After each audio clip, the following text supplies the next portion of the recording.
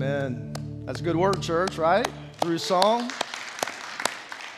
I hope that you are only looking to Jesus to fill you up and to satisfy you, because oftentimes we do not, right? We just don't believe that song. We don't believe that story that Scripture gives to us. Now, I didn't. As a teenager, I thought, my satisfaction, my fulfillment would be through drugs and alcohol, and that didn't work. And then I poured myself into work, and I was engaged at the time, and my wife comes by the job, and I'm working, 60, 70 hours a week, and she comes by with a picnic, and she says, hey, we're going to go to lunch at a park, and we're just months from our wedding. She says, in essence, you got to make a decision. It's either the job or me, because this is not what I'm signing up for. And so then we got married, and we discovered, I thought, well, this will bring fulfillment. This will bring my ultimate satisfaction. And we discovered we were two broken people in a broken relationship. And so what happens when you put two broken people together, you look at each other as a life preserver, and then you both go down. So the first 10 years of our marriage were horrible. It was really bad. Now, last 33 have been just wonderful and blissful and all that good stuff. But and then you think, kids are going to do it for you. And then you find out that kids aren't givers, they're takers. They suck the life out of you. They don't give life. So, we just travel all different avenues, but I want to tell you what, when I found Jesus and found out that Jesus was the fulfiller of my life, the Savior of my soul, and the only one who could bring me ultimate satisfaction, when you focus and center on that relationship, everything else falls into place. Amen? All right, you almost believe that. So hopefully by the end of this message, maybe you will. All right, let's go to Ecclesiastes chapter 7, and we are going to be looking at the first 14 verses. Next week we'll move to chapter 8, because I've got 4 weeks to get done with this book. Therefore, we're hitting a chapter a week, so I'm not going to do the whole chapter. Some chapters I'll only do part of the chapter, maybe all of it as time permits. So hopefully you picked up an outline as you entered into the auditorium, and we're going to dive into this as we have been looking through the book of Ecclesiastes on the topic of living life backwards. And so the main theme of Ecclesiastes, remember this is written by King Solomon. Solomon's at the end of his life. He's looking back over his life and thinking about all the mistakes that he made and all the ways that he tried to live life, finding fulfillment and satisfaction in many things other than God, right? He traveled every avenue you could possibly travel. Wealth could afford him everything. He had luxury. He got into all kinds of building projects and parks and vineyards, you name it, he did it, trying to find ultimate fulfillment and satisfaction, life, as he calls it, under the sun. And one of the things he concludes in this book is that life in this world really eludes our control. See, we try to live life thinking we are in control of things, only to discover we're not in control of things, and that life can be very harsh. Life can be very cruel. Things just don't always turn out the way we desire for them to turn out. And there are a lot of different ways we can approach this and how we can respond to this. But when we realize we cannot explain everything, for example, people that we love will die. And how do you explain somebody who dies at age 5 or somebody who dies at age 95? Here's a person who loves Jesus, walks after Jesus, serves Jesus, has cancer at 35, they die. Here's somebody who's 80 years old, who could care less about Jesus, is cantankerous and grumpy and bitter and angry, and they live to be 85. How do you explain that? You can't. There is no explanation. And so sometimes life causes us to ask questions for which we have no answers. And sometimes we know that through life there is injustice that happens. Justice is not always done here on earth, but God will ultimately render justice in the end when He brings us all to a climax. Sometimes there's oppression here on earth. There are the poor that are here and the wealthy and everything in between. And we have this throbbing hurt in the core of our soul oftentimes when we have journeyed through some of our own personal pain and valleys, and we're searching, we're asking, we're like, Lord, can you explain this to me? Why is this happening? Why has this happened? Why can I not get over this? Why can I not set aside or at least experience some kind of healing from this anger, this hurt, this bitterness that's controlling my life and controlling the way that I think and the way I approach people and life in general. And so Solomon in this chapter begins to unfold and unpack some of this, and he says, listen, basically, you can live life in one of two ways. You can either live wisely or you can live foolishly. And then he begins to make contrasts all down through this chapter about those who live wise and those who live foolish. So let me define what I mean by that. If you're living wisely, you are willing to face reality. In other words, you look at life and you know that life is not always fair. You look at life and there are ups and downs. And so rather than trying to create the world as you want it to be, you are able to live in this world as it really is. You're not trying to make it something that it is not. You're not trying to deconstruct like what's happening in our society now. We're trying to deconstruct everything that is wrong and try to rebuild it absent God. And then we think, well, that will make everybody on a level playing field, and that will make life totally fair, and everybody will, be happy and grateful and just, in a wonderful mood all the time. Never going to happen. Because we live in a fallen world among fallen people, as Solomon has already told us, that the human heart is extremely self-deceptive. But we try, right? And then the foolish flee reality. They try to numb the pain of life. They try to, in many different ways, cope with life through various coping mechanisms. Whatever your coping mechanism might be, when you are in pain, when you feel depressed, when you feel let down, when you feel hurt, when you feel like somebody has, in some way, brought some kind of harm against you. What is your coping mechanism in life?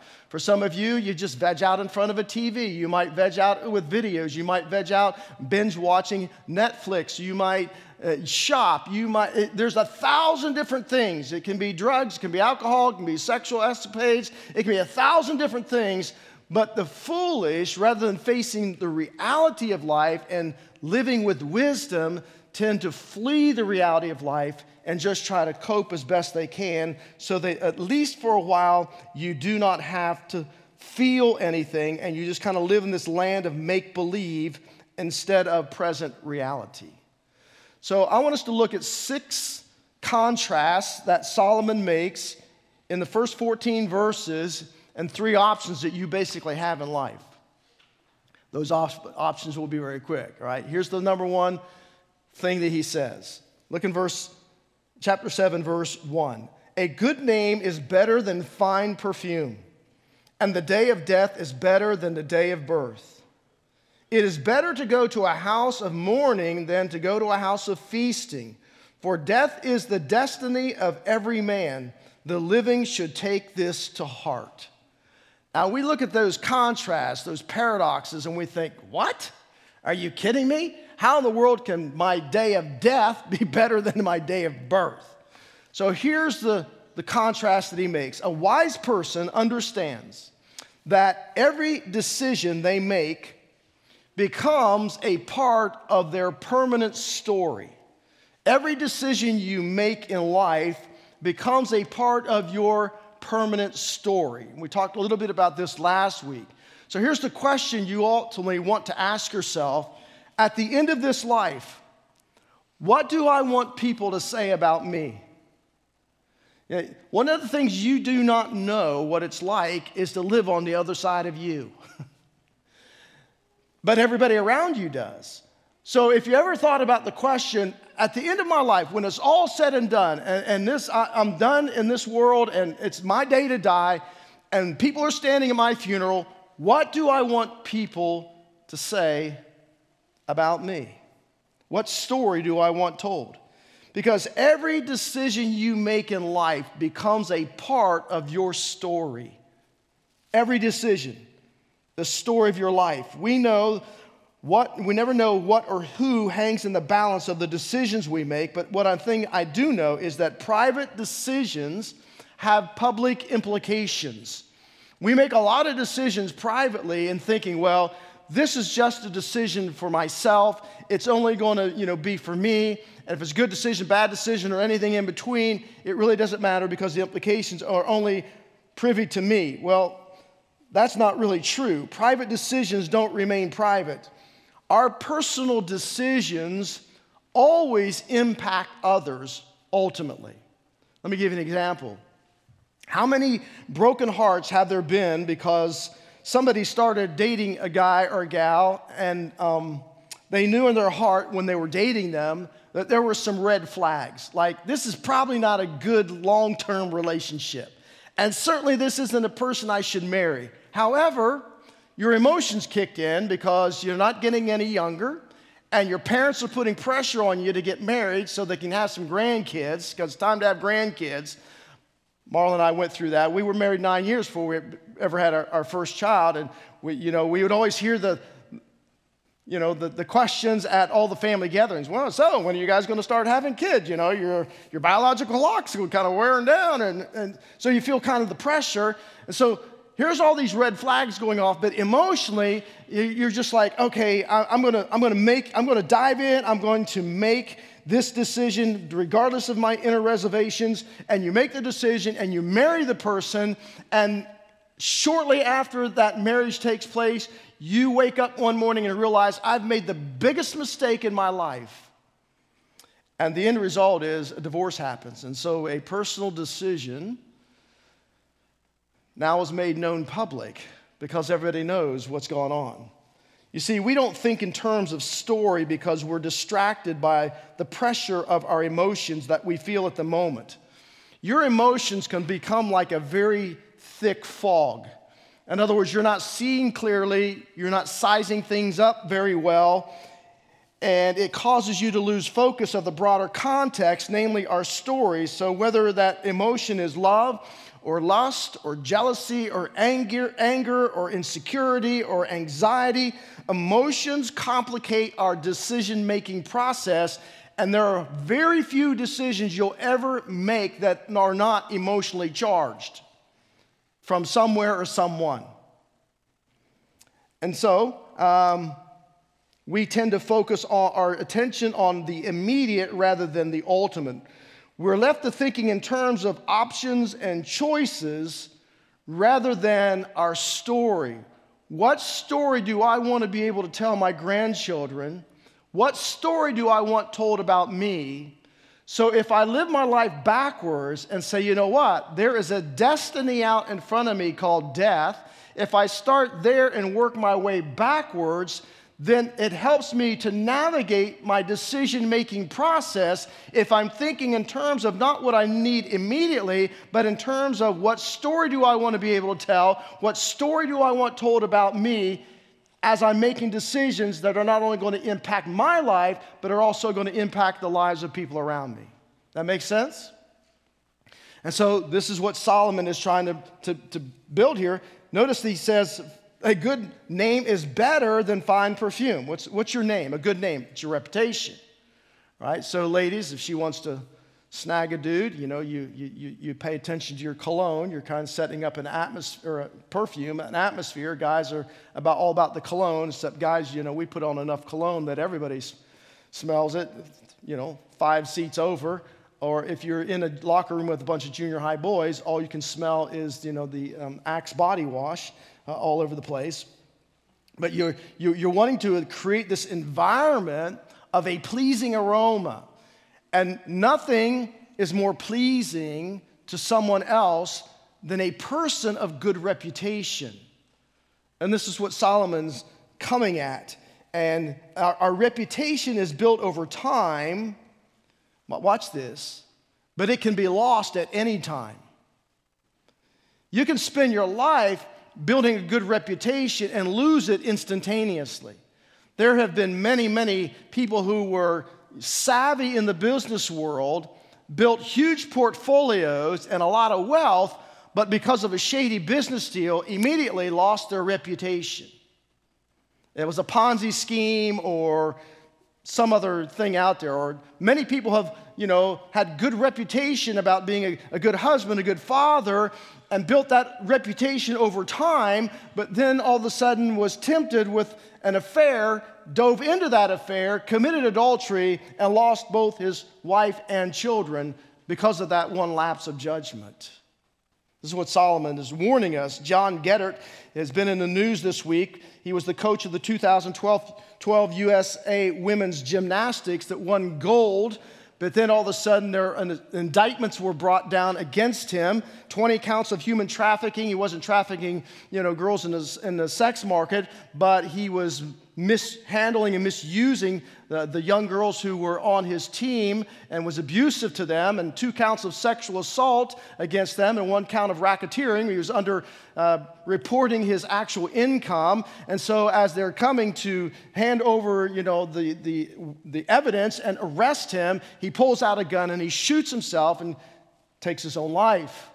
Here's a guy who built a reputation of being this incredible coach, 63 years old. People would pay inordinate amounts of money for their kids to be under his tutoring and preparing them for the Olympics, but it's all gone in a moment.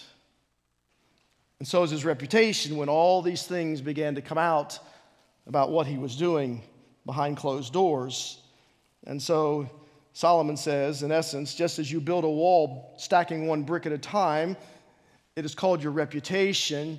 You should always keep in the forefront of your mind, what is the story I want to tell? What's the story I want told about me? And whenever I'm confronted with decisions, especially emotionally charged decisions, if I want to maintain my reputation, the only question I need to ask myself is, what is the right thing to do? What's the right thing to do? It might not be the easiest thing to do. It may be the painful thing I have to do, but it is the right thing in order to maintain my reputation. And so he says, this is what a wise person will do. And because he says, listen, in verse 1b and 2, he says, the day of death is better than the day of birth. Life, he says, is framed by death. You go into a cemetery, and oftentimes the gravestones, you have a date, the date of their birth. You have a date, the date of their death. There's a dash in between. That dash represents your life. So we come into this world through birth. It's a time of celebration. It's a time, we celebrate the birth of our children and grandchildren. But then there is that day of death. And so if you're understanding that you have a final destination, it's like driving my wife's truck. If I want to go somewhere, I plug into the navigation in the vehicle. This is where I want to end up. This is where I'm starting from. I want to get from here to here, and the best way, the least amount of time, the best route. And so who helps us with that in our lives? God says, I'm the one who brought you into this world. I'm the one who's going to take you out of this world. And everything in between, that dash in your life, I want you to build a good, godly reputation. So allow me to be your navigational system by which I get you there and you maintain your reputation. Because when it's all said and done, you're going to have to tell a story, and the story is going to be told about you. And you want it to be a good story, I hope. We all make mistakes along the way. I get that. I understand that. And so, again, we prepare for first days, weddings and birthdays. When our children are born, I remember when our kids were born, and, it's like, man, you ask questions like, what am I going to do with this child? And am I going to be a good father? Am I not going to be a good father? And then you find out things that you didn't know, like you got to wrap them up like a burrito because they like that. It feels like they're in the womb. And I did not know this, that when you take a child home, you got to help form that kid's head.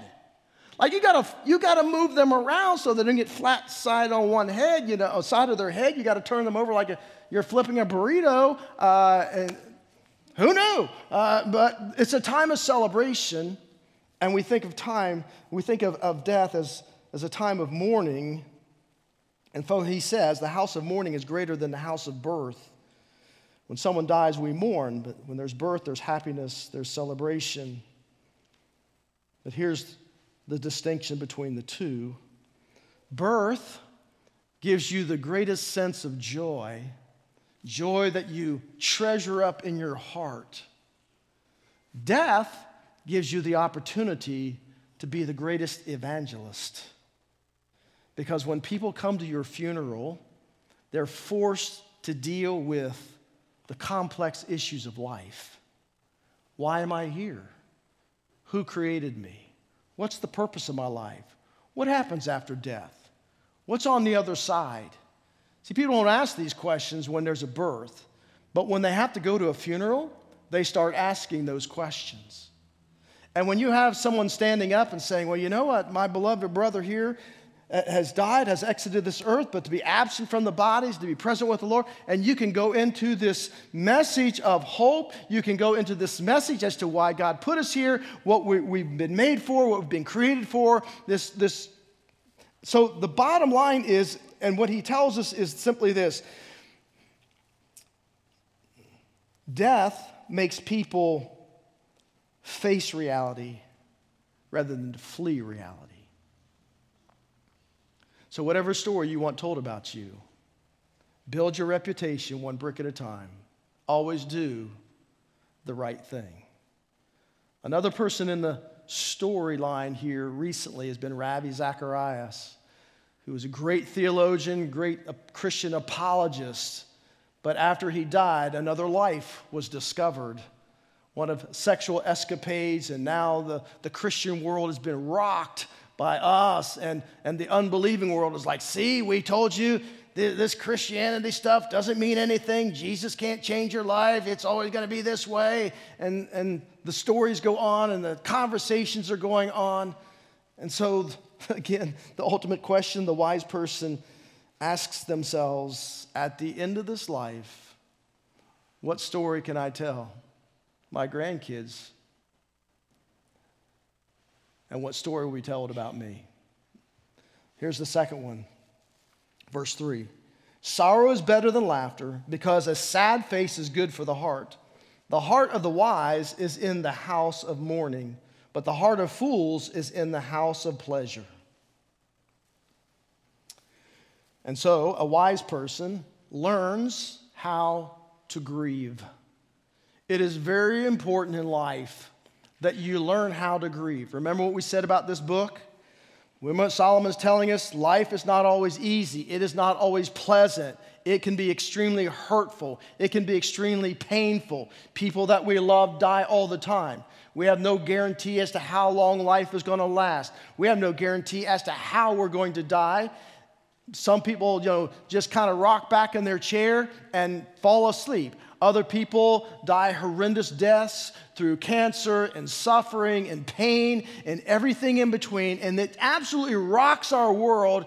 And if we're not careful, we allow all of this anger and all of this bitterness and all this resentment to build up in our emotional system. And we've not learned how to grieve, the process of grieving those things, so that we can move on in life. And rather, we stay chained to the past because I've never properly grieved this area in my life. And now those emotions have leaked into my emotional system that is I'm trying to move forward. I'm trying to get there, but I can't get there. I'm still chained back here, but all the negative emotions get poured out of my life into the lives of those around me. You can't hold in toxicity in your emotional system without it coming out in multiple different ways in your relationships with other people. What do you need to do with your pain, your grief, your loss, your failures, your destruction? In culture, we celebrate our wins publicly and we mourn our losses privately. You have a good day? You tell friends about it, right? I had a great day today. You get on Facebook, you tell everybody, it was an awesome day today, had a wonderful day. You take pictures of your food and you take pictures of everything. It's a wonderful, awesome. What happens when it's a bad day? It's a really sucky day and things just not gone well at all. We tend to mourn in isolation. And the result is we become lonely, broken, depressed people who then look for a way to self-medicate. And we suffer in silence. This is not the way God constructed humanity, nor the church in particular. He calls us to grieve in community. Now, in the Bible, in the Eastern way of thinking, grieving was a very public thing. Like when Jesus went to the tomb of Lazarus, and Mary and Martha were there, but they weren't there by themselves. There were people from all over the community who were there grieving with them. And so in the Eastern mindset, when someone died, you would lay the body out in the home, and for 7 days, people would sit in Shiva with you in silence and helping you, navigate through the process of mourning and grieving. But in our Western mindset, we tend to isolate.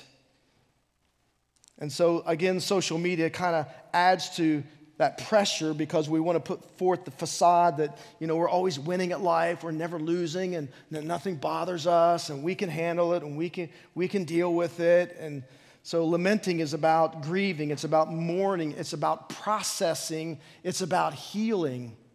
This is part of what Ecclesiastes was. Solomon is lamenting, he's mourning, he's grieving all of the things he had done wrong in his life, and he's trying to process it, and you're looking into his journal of process and saying, where did I make mistakes? Where did I go wrong? And how can I heal from this? And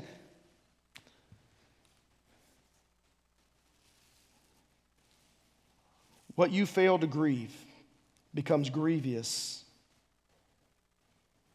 And conversely, a fool only thinks, Solomon says, just about having a good time, right? It's easy for somebody who's foolish, you don't want to deal with reality in life. You don't want to deal with your grief, so you just kind of make light of it. Oh, it's okay. I'm over that. Doesn't bother me anymore. I've moved on in my life. No big deal. I don't need to go back there. It doesn't affect me anymore. Oh, really? Because those living on the other side of you would beg to differ. It's really bothering you, but you don't see it, and that's the problem. And so all they're doing is avoiding and ignoring the pain. Wise people embrace their grief, and they navigate through it.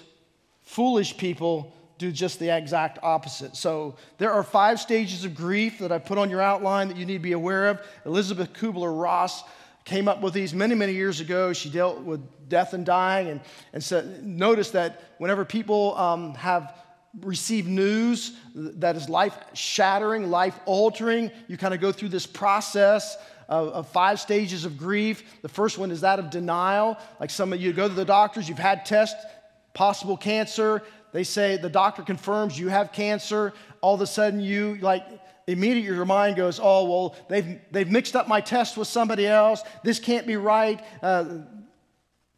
You go back maybe to another time that they mixed up your test with somebody else. And so you go into this time of denial and this time of isolation, and your mind just begins to shut down and isolate about this. Just really can't be happening to me. And then you move into anger, and you're just angry about it. You're frustrated about it. Why me, and why now, and why at this time, and this isn't fair, and there's so many other people out there that are far worse than I am, and yet they don't have cancer. They're not dealing with this issue. They're not dealing with, and so we go off in anger, and anger is a God-given emotion. It's a good emotion to have as long as you learn how to navigate it. So anger is a secondary response. It's always responding to something else, and you're responding to the news that you received, that you're in this situation in your life, and then you move into the period of bargaining, and it's like, I'm going to cut a deal with God. Oh Lord, if you will heal me of this cancer, I promise you I will do this, this, and this. Or God, if you heal my mother, I promise you I'll do this, this, and this. Or God, if you heal, or if you change this situation, if you make this go away, and 1,000 different things. So we can say, oh, Lord, this is what I will do for you. And then ultimately we lapse into depression. And depression is that there's nothing I can do about this. I can't do anything about the divorce. I can't keep my child from dying. I can't keep my friend from losing her battle with cancer. That company's going to fire me. The money's not coming back. And so we get into this depression, and eventually we move into acceptance for some. Some get stuck in this depression. People who are foolish, people who are unwilling to face the reality of life, oftentimes struggle a lot moving into acceptance. They don't want to face the reality of what is in front of them. They rather live in this fake facade world they've made up in their mind that kind of keeps them sheltered and hidden from what is reality. But you need to move into acceptance, and the rules have been changed, the script has been flipped, life is different than what it's going to be. May I add a sixth one? And you can put this off to the side, and that is, it is very helpful if you move into a time of thanksgiving. Listen to me. You're not thanking God because you have cancer. You're not thanking God because somebody died. That's not what Thanksgiving is about. Thanksgiving is about, God, I don't understand. I don't have the answers. I can't explain it. You know what's going on inside of me.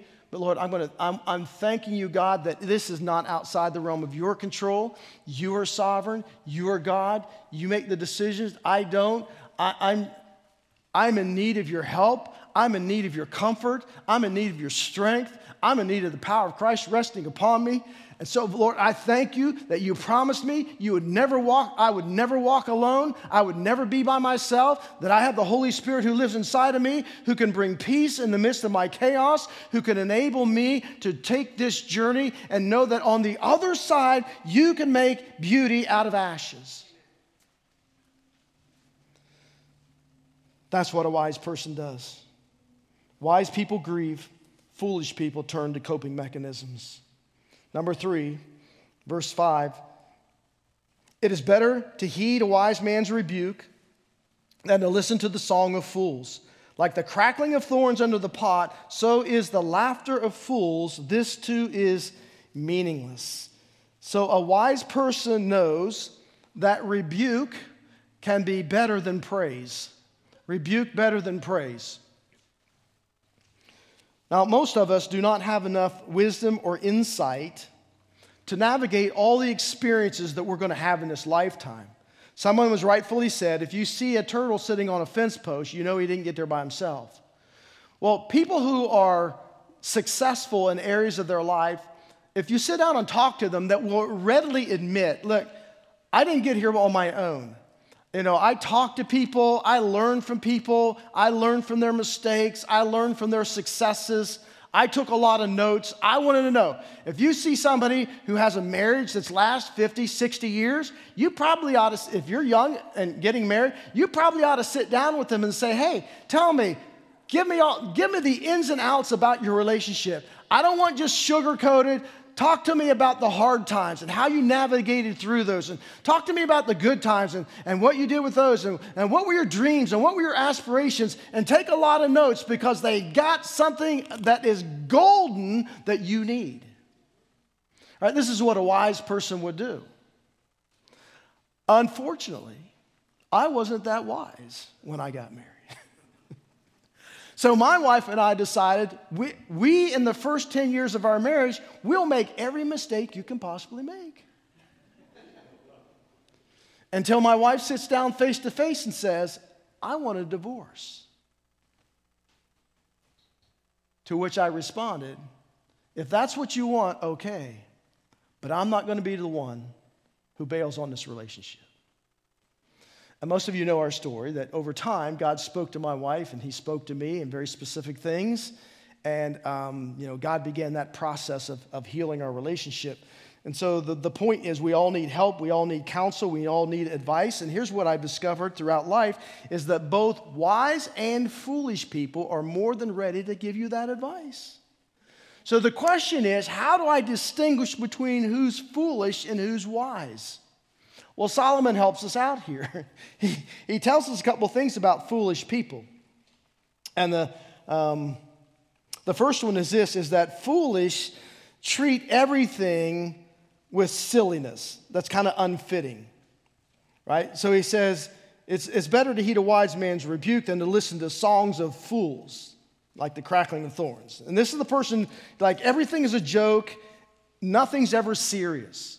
Like, a foolish person, like, let's say you have a loved one, a family member or a spouse or a child or whatever, and they're in the hospital, and it's a really critical time. And so people who don't want to deal with reality, they'll kind of like bebop in the room, and then they'll just kind of, start spouting off some stupid, silly things. Like, they don't want to deal with reality, and they're just trying to get everybody to laugh. Ha, ha, ha. This is not a laughing matter. This is not an appropriate time. Now, we're at a party together. Hey, make me laugh. I love that, right? So when my mother had her stroke and, she wakes up, she's paralyzed on one side. She can't speak. She can't communicate. And somebody comes in just like, a family member is just like, I don't want to deal with this reality. So let's just make this like a fun time. Well, it wasn't a fun time. And it really wasn't appreciated, right?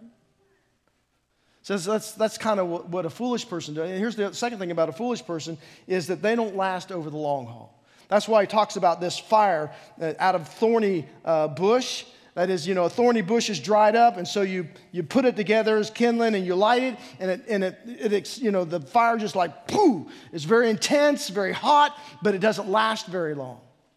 And so this is also what a foolish person is. They will not walk through thick and thin over the long haul with you. Now, they may start out, but they're poor finishers, right? You ever had a situation where you have maybe it's a mother or a father and caretakers and everybody else is helping out as much as they can except that one person, right? That one person, they don't feel like it's their obligation. They don't feel like it's their responsibility. And that's what Solomon say. Because there's a cost involved when you walk with somebody through a hard season. So they say a lot, but do little.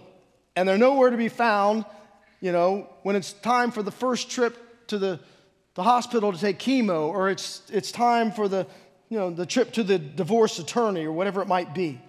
And so when it comes to hurting people, wounded, suffering, struggling people, the question is, are we wise or foolish? Fools tend to be shallow. Everything's a joke. They fade fast. The wise will stick with you to the very end. And the wise are not afraid to say hard things to you.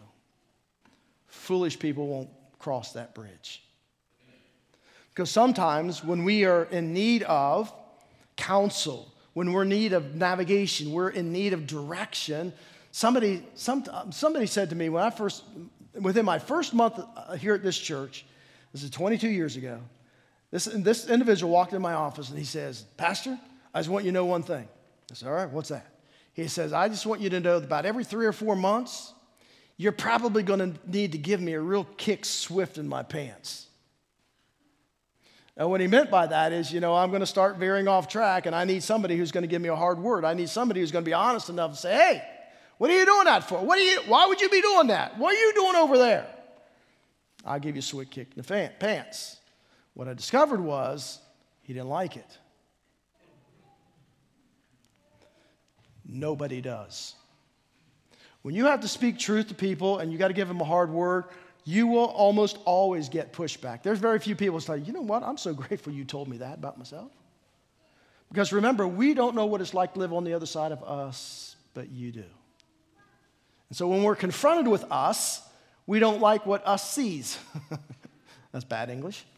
I don't like what I see. And so when I look in the mirror, I see one thing. You see something else. You confront me about that and say, hey, you're getting off path. Your navigation system's out of kilter. Let's get you back in line with what the Word of God says. Then we give pushback.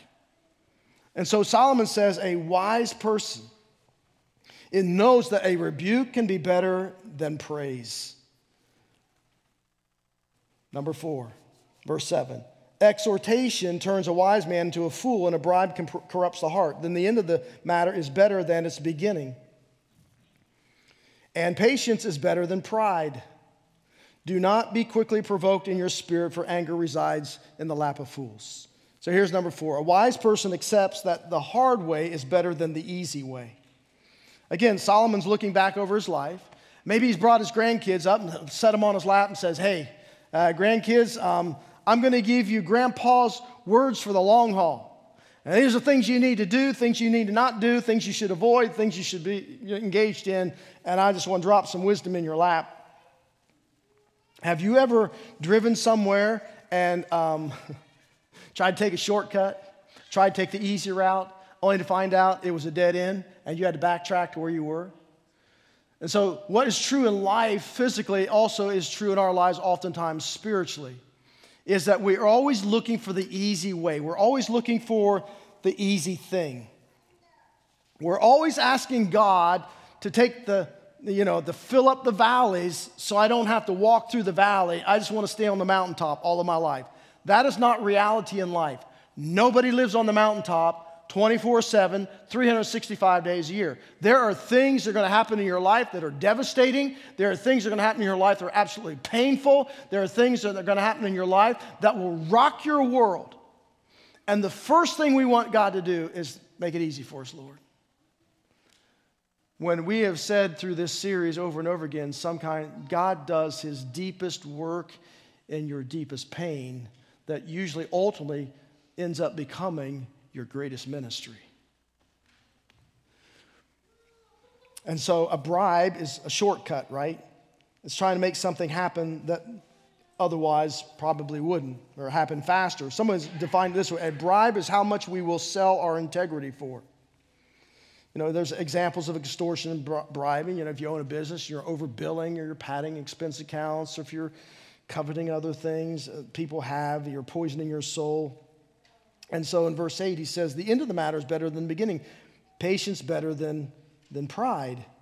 It's easy to get fired up over something in the beginning. I know a lot of people who watch way too much HGTV, get all fired up. We're going to remodel our house, man. We're going to demo this thing and top to bottom. And they do. They get in and they demo it, which everybody likes demo. You get to knock things down and crash things and beat things up. And then once you've demoed that, once you've knocked it all down, you got this huge mess. Massive mess. And then you got to get all that out of there. You got to put it all back together again. But what happens is when you watch these shows on TV, all they give you are the highlight reels. What they don't show you is that there are probably 5, 6, maybe 7 teams of experts in different areas: plumbing, electrical, drywall, flooring, the whole 9 yards, who are in there working nonstop on that house so they can get it done in 6 weeks. And we think we can do the same thing. So it doesn't happen, right? I watched a show the other day. These 2 guys, they bought a house and they were going to demo that thing. It had burned. Part of it had burned. They were going to demo it. And they figured it would take them 6 months, X number of dollars. 18 months later and $400,000 invested, it wasn't even close to being done. That's what I say. So we're always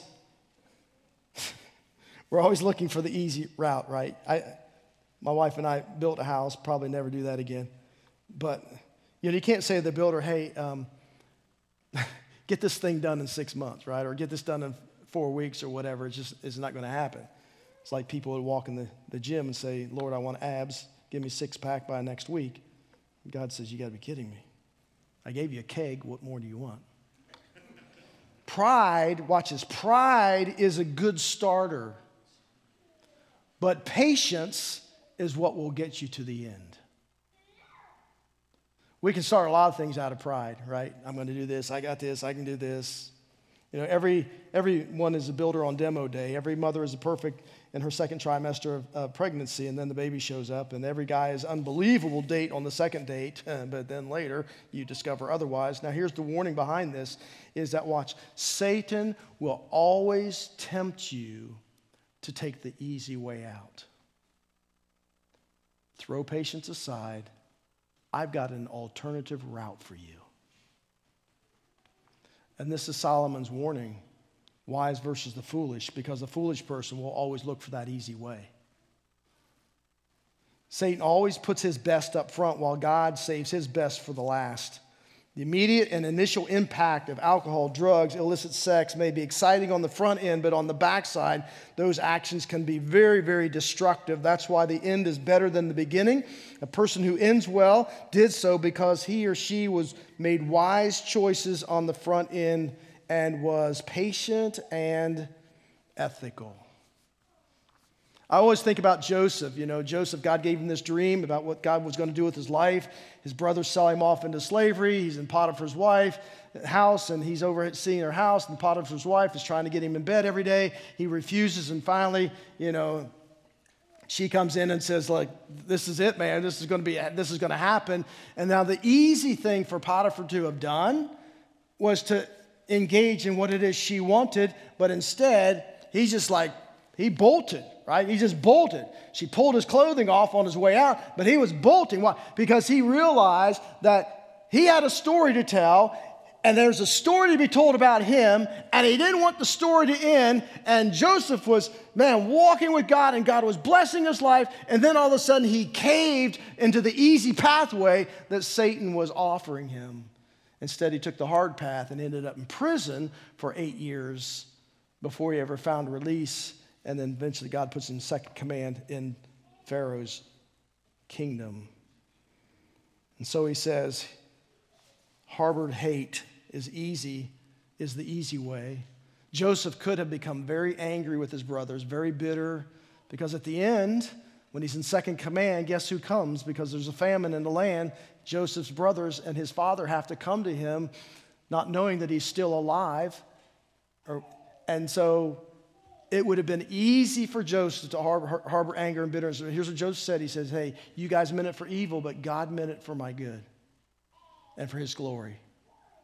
And so that's what Solomon warns. He says, listen, do not let anger, bitterness, resentment, unforgiveness spring up in your heart, because if it does, and Satan will say, but you're justified, but it's okay, but it's not wrong, and here's why you need to.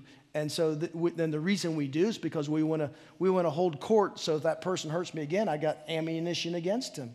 Listen, the hardest thing in the world to do is to forgive people who have hurt you and harmed you and wronged you in some way. That's the hard route. The easy route is to harbor anger and forgiveness and bitterness and unforgiveness. But listen, the outcomes are totally different. Absolutely different. And God says we're always to forgive others just as Christ forgave us. That's what a wise person does. Because I've got a story to tell. There's going to be a story told about me.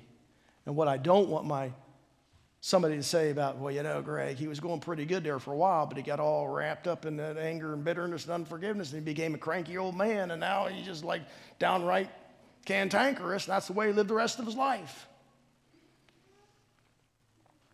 Number 5, a person sees today as better than yesterday.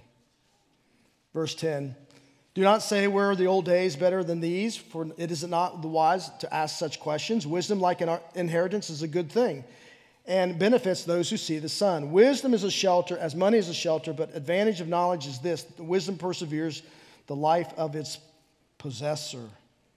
And so, I don't know if you've ever taught a teenager how to drive, but one of the things you don't want a teenager doing when they're trying to learn how to drive is constantly looking in their rearview mirror. Right? They're paying attention to who might be in the back seat or what's behind them.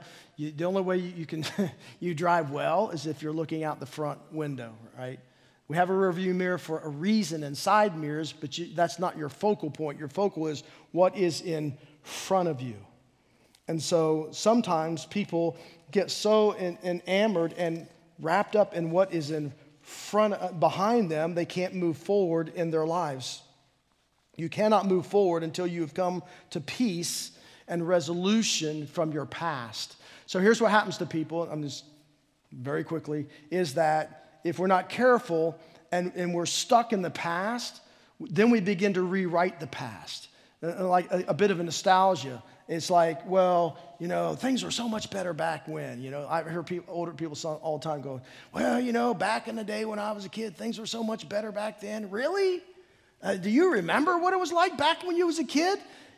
Let's take away all the modern conveniences you got right now, and the fact that you had to go out and get up early in the morning, go down there and muck out the barn from the cows and the horses and get out there and help plow the field with Grandpa and all these other things that you had to do as a kid. Really, were those the better days? It always reminds me of the nation of Israel. They were in Egyptian bondage for 400 years, mistreated by the Egyptians, and when God got them out of there, what is the first thing they did? Well, we want to go back to Egypt. We had onions and leeks back there. It was so much better back. Are you kidding me?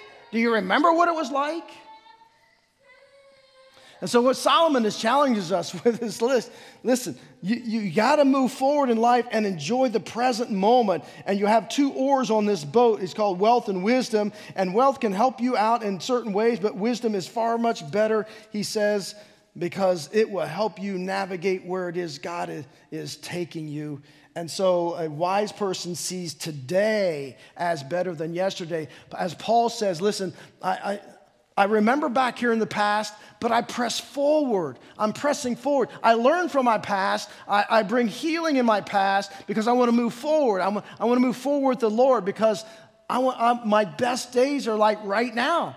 Right? I may not have tomorrow. I got today. I may not have my wife next week, but I got her right now. So I want to enjoy her as much as I can while we're together because we don't know what our future holds. Therefore, the wise thing to do is to not get hung up and stuck back here in the past that holds you back there, but learn how to learn from the past, heal the past, move forward in the present, and enjoy the journey.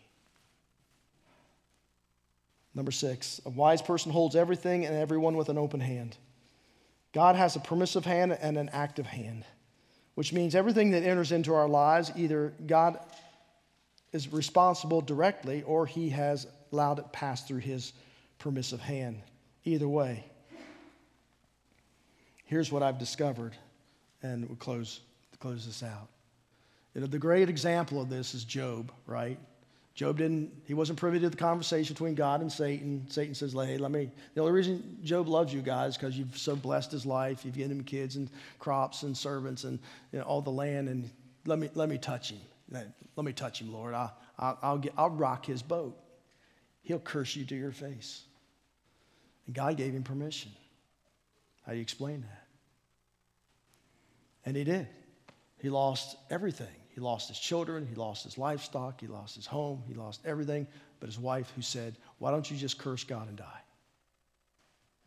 The one thing, Lord, you had to leave me was her? All the things you could have left me?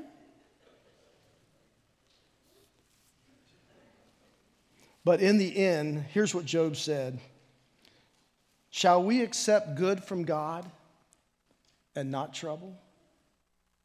See, what we want in this life is we want God to take away all the bad things, all the painful things, all the things that can rock our world. But as I reminded you before, this world is not heaven. It will never be heaven. Our world is going to get rocked. There are going to be painful things. God is going to allow things to enter into our lives, not because he's trying to punish you. Jesus took your punishment on the cross. Not because he doesn't like you, not because he doesn't love you or care about you. He just knows we live in a crooked world among crooked people, and God's the only one who can straighten out all the crookedness, and that will not happen until all of this world comes to its final end and climax, and God creates the new heaven and the new earth, and he takes everything that was crooked, everything that sin and Satan distorted, and he makes it perfect as in the Garden of Eden once again. So in the meantime, you got to put your hope and trust in something. The wise person puts it in him. The wise person says, Jesus is the only one who can fill me up. Jesus is the only one who can be my ultimate satisfaction. So here's your 3 options in life. You can either become bitter, or you can shut down and isolate yourself. Put your protective walls up, like you're going to protect yourself from any further hurt or pain. Good luck with that. Or you can be grateful. It's out of an attitude of gratitude that God begins to sift my heart, and he begins to bring healing in the process of even the most painful events in my life and in yours. He's a good, and a very gracious God. Father, we thank you, praise you, we worship you, adore you for all that you've done on our behalf. God, we sincerely want to live as wise people, not as foolish. God, we know the reality of life is difficult at best, chaotic at times.